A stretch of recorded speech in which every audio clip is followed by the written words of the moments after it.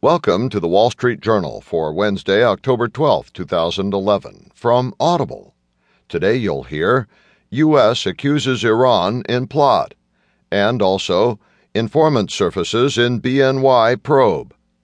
In market news, Dow finishes in the red. Today's Heard on the Street column, European bank buffers offer little comfort.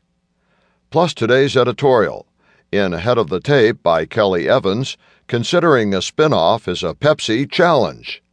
And from Personal Journal, Apple helps devices get their heads in the cloud.